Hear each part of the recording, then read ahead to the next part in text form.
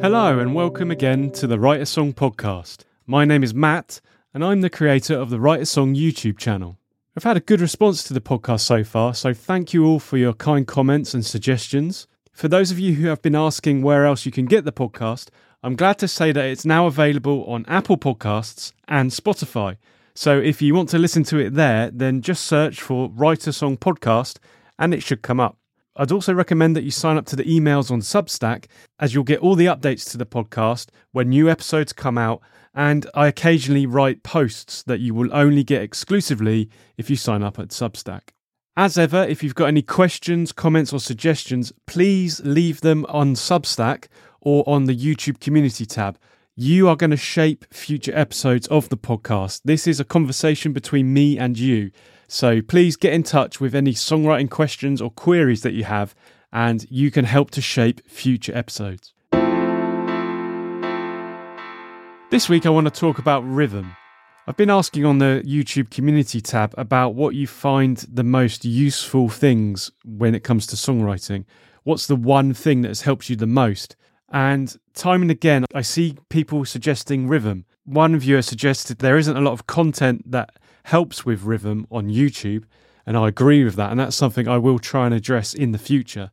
But it is such a fundamental part of music, but it often gets overlooked. People often think that they need to focus solely on music theory, particularly on chord progressions and on melodic interests. Or if they're a guitar player, say, then they're thinking about scales and solo structures. But rhythm underpins everything in music. So this week I want to focus a bit on the basics of rhythm, what rhythm is, and how it plays an important role in your songwriting and how you can think about rhythm going forward with your songwriting. So rhythm is probably the most overlooked part of songwriting. It is vital in chord progressions, melody, riffs, and pretty much everything. A good rhythm can transform even the simplest song. So a song can be broken into three main parts: melody, harmony, and rhythm.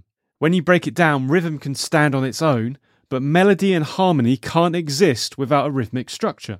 Rhythm in music is defined by the notes, rests, velocity, length, division, and speed of a collection of beats. Musical rhythm is what gives motion and structure to your songs. Rhythm in music is a crucial factor in making better songs and in compelling songwriting. Rhythm is a repeated pattern that gives life to melodies and harmonies or chord progressions and provides the energy to propel a song forward. To fully harness the power of rhythm, you need to know about both tempo and time signatures. Tempo is the song's speed, often portrayed in beats per minute, while time signature divides beats within a bar or rhythmic pattern. Another consideration is rhythmic length, and that's the duration a note rests before being played again. So long notes would generally equate to a slower tempo, and shorter notes would equate to a faster tempo. The power of rhythmic length is really unlocked when you arrange multiple instruments in your music. So when you have a contrast between long note lengths and short note lengths, then you can create really interesting rhythms and grooves. Rhythmic length goes beyond non-melodic instruments, so not just a drum kit, for example. Understanding rhythm in a melody is crucial to creating memorable and catchy hooks. And a great trick you can try when creating a melody is to just play a single note and see if the rhythm is interesting. If it sounds monotonous or boring, then you might need to work on it more. But if it sounds syncopated and exciting, then you've probably got a good rhythm. Syncopation is an important part of creating interesting rhythms in your songwriting. Syncopation is where the weak beats in a bar are accented rather than the usual strong beats. For example, in a 4/4 time signature, which has 4 beats in a bar and is the most common time signature in popular music, then the strong beats are usually on the 1 and 3, and the weak beats are on 2 and 4. So if you're clapping out your time signature, 4 beats in a bar, usually the strong beats are 1 and 3, and the weak beats 2 and 4. But if you turn this on its head, then you create a syncopated rhythm. So that is where you accent the weak beats. So in this case, beats 2 and 4 would have more of an emphasis, and beats 1 and 3 would either have no emphasis at all or a much weaker emphasis. If you utilise notes that don't fall on any of the beats, then it feels even more syncopated. When you intentionally accent weak beats and make them the strong beat, You're creating syncopated rhythms. Writing syncopated rhythms is a great way to introduce a more interesting rhythmic structure to songs. Accents are a big part of creating beautiful rhythms in music. Where you place the accent or emphasize your rhythm will completely change how the song feels or how the part of the song feels. Another consideration is rhythmic pulse. Rhythmic pulse can be thought of as the heartbeat beneath the music. It's the force that carries the song forward. The underlying pulse will have different sonic feelings depending on where the beat is accentuated in the phrase. As I mentioned earlier, the ear naturally hears the strong beat on the 1 and 3 in a measure that is 4 beats, or a 4/4 time signature. This is a typical rhythmic pattern in popular music. However, you can switch up the accents to create various grooves within this pattern. For example, switch the weak beats of 2 and 4 to the strong beats and create a classic reggae vibe. I've mentioned time signatures, so let's briefly discuss what these are. A time signature is how many beats are played within a measure or bar. The way you read a time signature is by a fraction.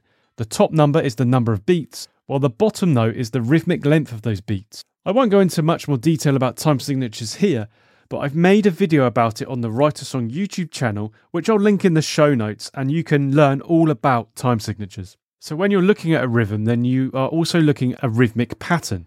And a pattern is something that repeats throughout a song. Most popular Western music is built on repetition. If you've ever looked at melodies, for example, then repetition is absolutely everywhere, and it's key to creating songs that stick to a listener. It's what generates the hook in a song.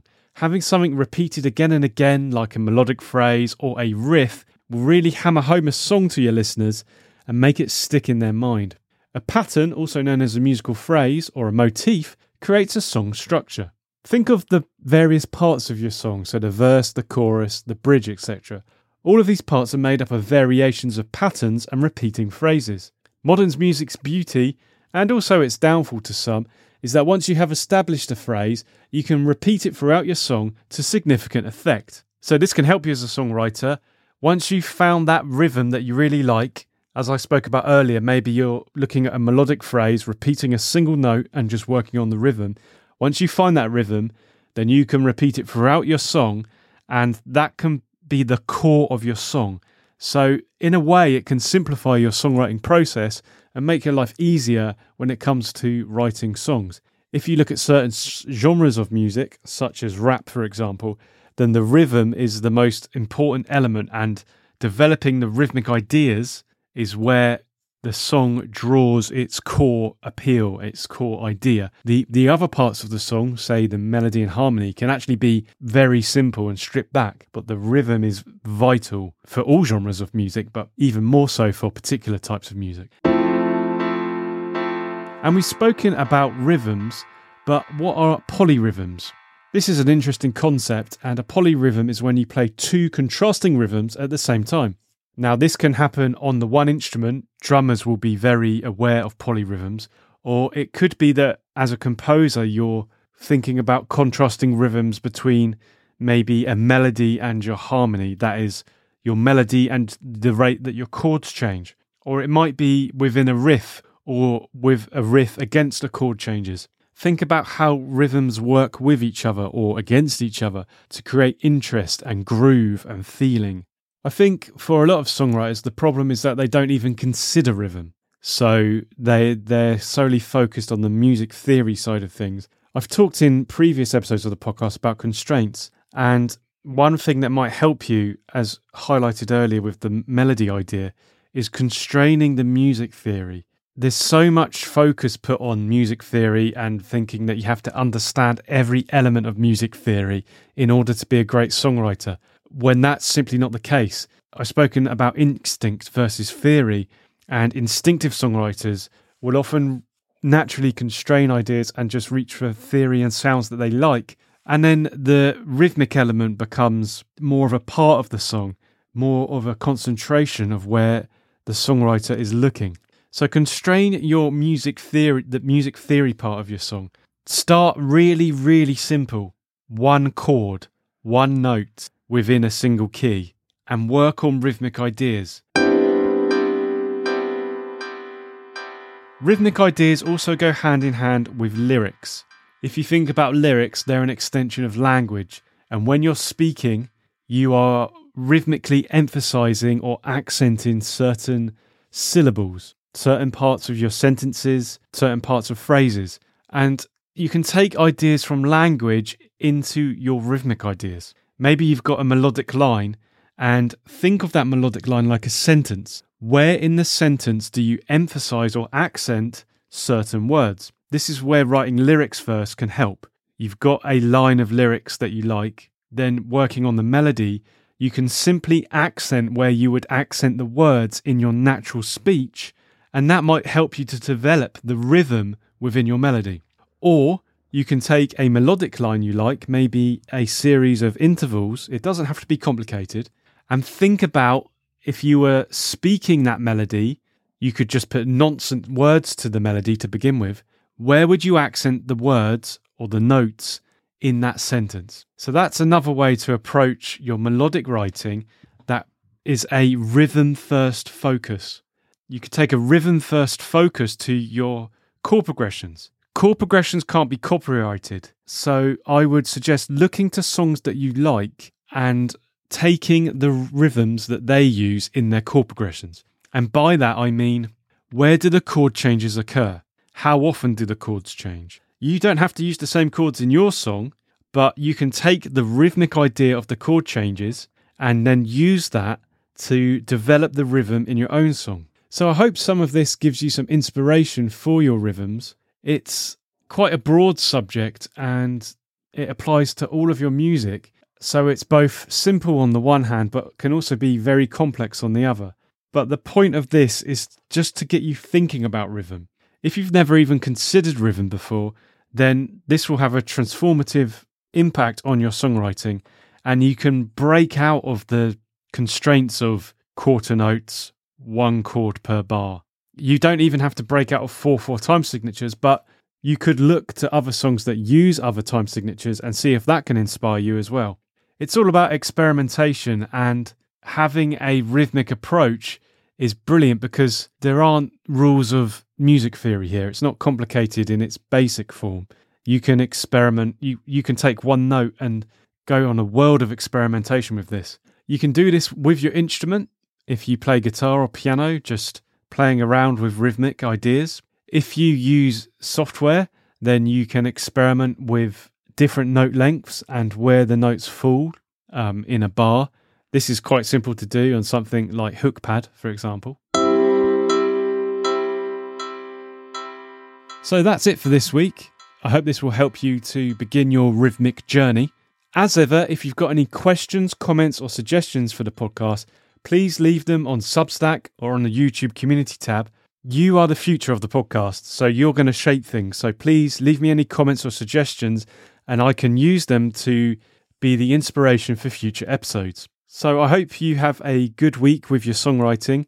I hope you're inspired and create that new hit that you've always wanted to write. And I'll see you next week. All the best.